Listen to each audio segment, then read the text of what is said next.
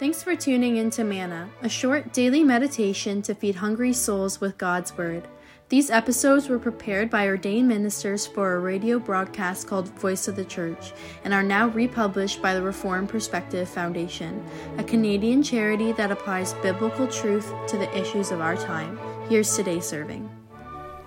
Dear listeners, many of us spend most of the year hard at work, whether on the job or at school, and many of us look back on a lifetime of hard work. And when we have the opportunity for a time of vacation, we look forward to it eagerly. But why are we working so hard? Is it all about our goals and accomplishments? Is it about building our little kingdoms? Are we man-centered in our approach to life and work?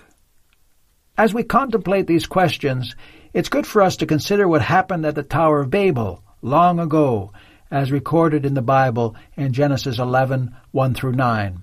This was some time after the flood in Noah's day. After the flood, the Lord had given promises to Noah and his descendants. Never again would the Lord strike down every living creature.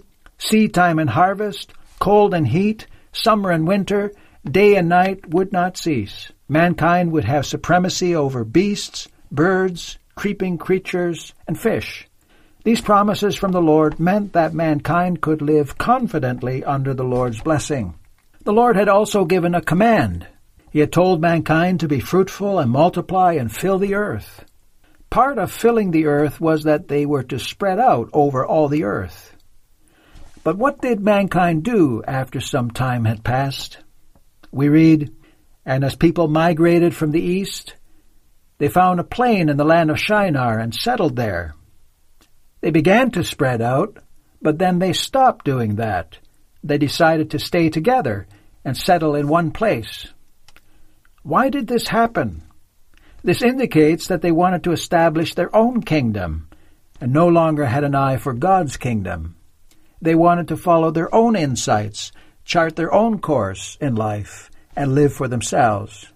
They were motivated partly by fear. As they said, "Come, let us build ourselves a city and a tower with its top in the heavens, and let us make a name for ourselves, lest we be dispersed over the face of the whole earth." They were afraid of being dispersed over the whole earth. They had found a sheltered place between the mountains, a plain, which was rich in resources conducive to building a civilization there. They felt safe there. For them it was about survival. Because they didn't believe the Lord's promises given to Noah, they disobeyed the Lord's command given to Noah. Since God was no longer the focus of their lives, they had no one and nothing to hold on to beyond themselves, and they were thrust upon their own resourcefulness. It also meant that a common faith in God no longer united them with one another, and so they felt the need to create a substitute unity by sticking together and building up a civilization. They eagerly, decisively, and forcefully encouraged one another in this enterprise. "Come on, let's do this. We can do this." And their common language facilitated their collective effort. The tower was intended as a rallying point, something people could see from far and wide and run to for safety. It calls to mind the words of Proverbs 18, verse 10. "The name of the Lord is a strong tower. The righteous man runs into it and is safe." They had the tower, but not the Lord. In effect, the Tower of Babel is representative of their desire to reach upward, build their own lives, and find their own safety and deliverance. The city and tower are representative of fallen mankind's desire to be at the center of the universe, displacing God, and as such represent fallen mankind's rebellion against God. As they themselves put it, "Let us make a name for ourselves." It was, in essence, a repeat of the sin at the time of the fall in paradise, where mankind wanted to be a god unto themselves. Here's the thing. Building the city and the tower was about trying to build our lives from the earth upward, rather than looking to God to provide for our lives from above and to send it down to us. This spirit has been evident in many of the great empires of history. It was certainly evident in the Babylonian Empire under Nebuchadnezzar. This is even stated vividly in the Bible when it portrays Nebuchadnezzar surveying his accomplishments and boastfully saying in Daniel chapter 4, verse 30, "Is not this great Babylon, which I have built by my mighty power as a royal residence and for the glory of my majesty?" This spirit also existed in the Roman Empire, the Napoleonic Empire, the Third Reich, and the Soviet Union.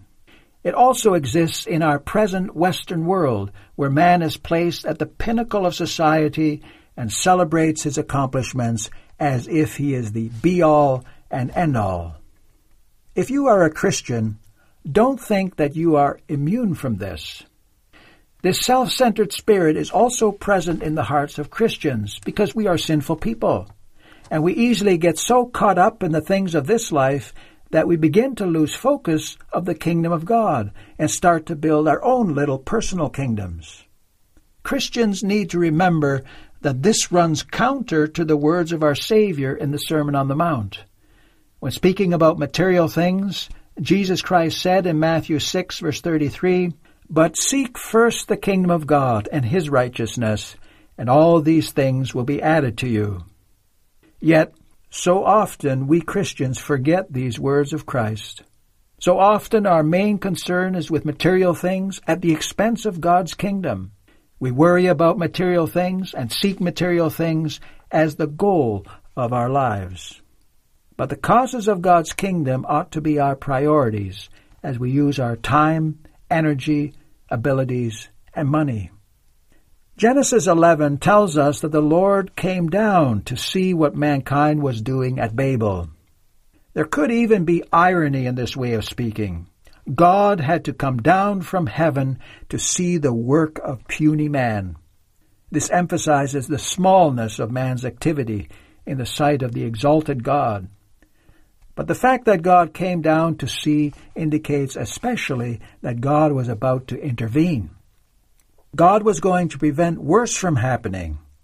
As Genesis 11 verse 6 says, "And the Lord said, Behold, they are one people, and they have all one language, and this is only the beginning of what they will do, and nothing that they propose to do will now be impossible for them." This ungodly and anti-godly initiative would only increase over time. Therefore, God confused their language at Babel by introducing many languages so that they couldn't all understand each other anymore. The result was that they abandoned the building project and dispersed over all the earth. Here's the thing. By confusing their language, God slowed the momentum of this ungodly development and created time for him to work out his plan for the coming of Christ the Savior. The confusion at Babel safeguarded the coming of the kingdom of Jesus Christ. That was God's grace. God came down at Babel so that one day the Son of God could come down at Bethlehem as the Savior of this fallen world. At Babel, God came down with many words for man, thereby confusing man's language. At Bethlehem, God came down with his one word, the Son of God incarnate, the Word made flesh. John 1 verse 14 says, "And the Word became flesh and dwelt among us, and we have seen his glory, glory as of the only Son from the Father, full of grace and truth." Jesus Christ is the Savior who has redeemed a people for himself. Christ gathers, defends, and preserves a church out of the whole human race in the unity of the true faith. Because Christ defends and preserves his church, Christians don't have to be afraid and may feel safe and secure with Christ. People built that city and tower long ago because they were afraid. Christians don't have to be afraid. Moreover, Christians of all nations and languages are made one people by being united in Christ by true faith. They are one people by virtue of their unity in the Christian faith. At Babel, fallen man tried to establish false unity, but in Christ, Christians experience true unity. Pentecost makes clear that this gospel of Jesus Christ is going to the whole world. On the day of Pentecost, the Holy Spirit came down upon believers, and they began to speak the gospel of Christ in different languages so that everyone could understand. Thus, the division caused at Babel was bridged. In Ephesians chapter 4 through 6, this is how the Apostle Paul speaks about the unity in Christ. There is one body and one Spirit, just as you were called to the one hope that belongs to your call, one Lord, one faith, one baptism, one God and Father of all, who is over all and through all and in all. When the new earth prepared by God comes, it will mean the fall of Babylon, the world city, the city of man. In Revelation 18 verse 2, we read of an angel calling out about that day, "Fallen, fallen is Babylon the Great." Until that day arrives, or believers die and go to be with their Savior, we are called to live and work to the praise and glory of God. We are not supposed to put ourselves at the center of the universe and build our own little personal kingdoms. Remember these words of the Apostle Paul in 1 Corinthians 15, verse 58. Therefore, my beloved brothers, be steadfast, immovable, always abounding in the work of the Lord, knowing that in the Lord your labor is not in vain.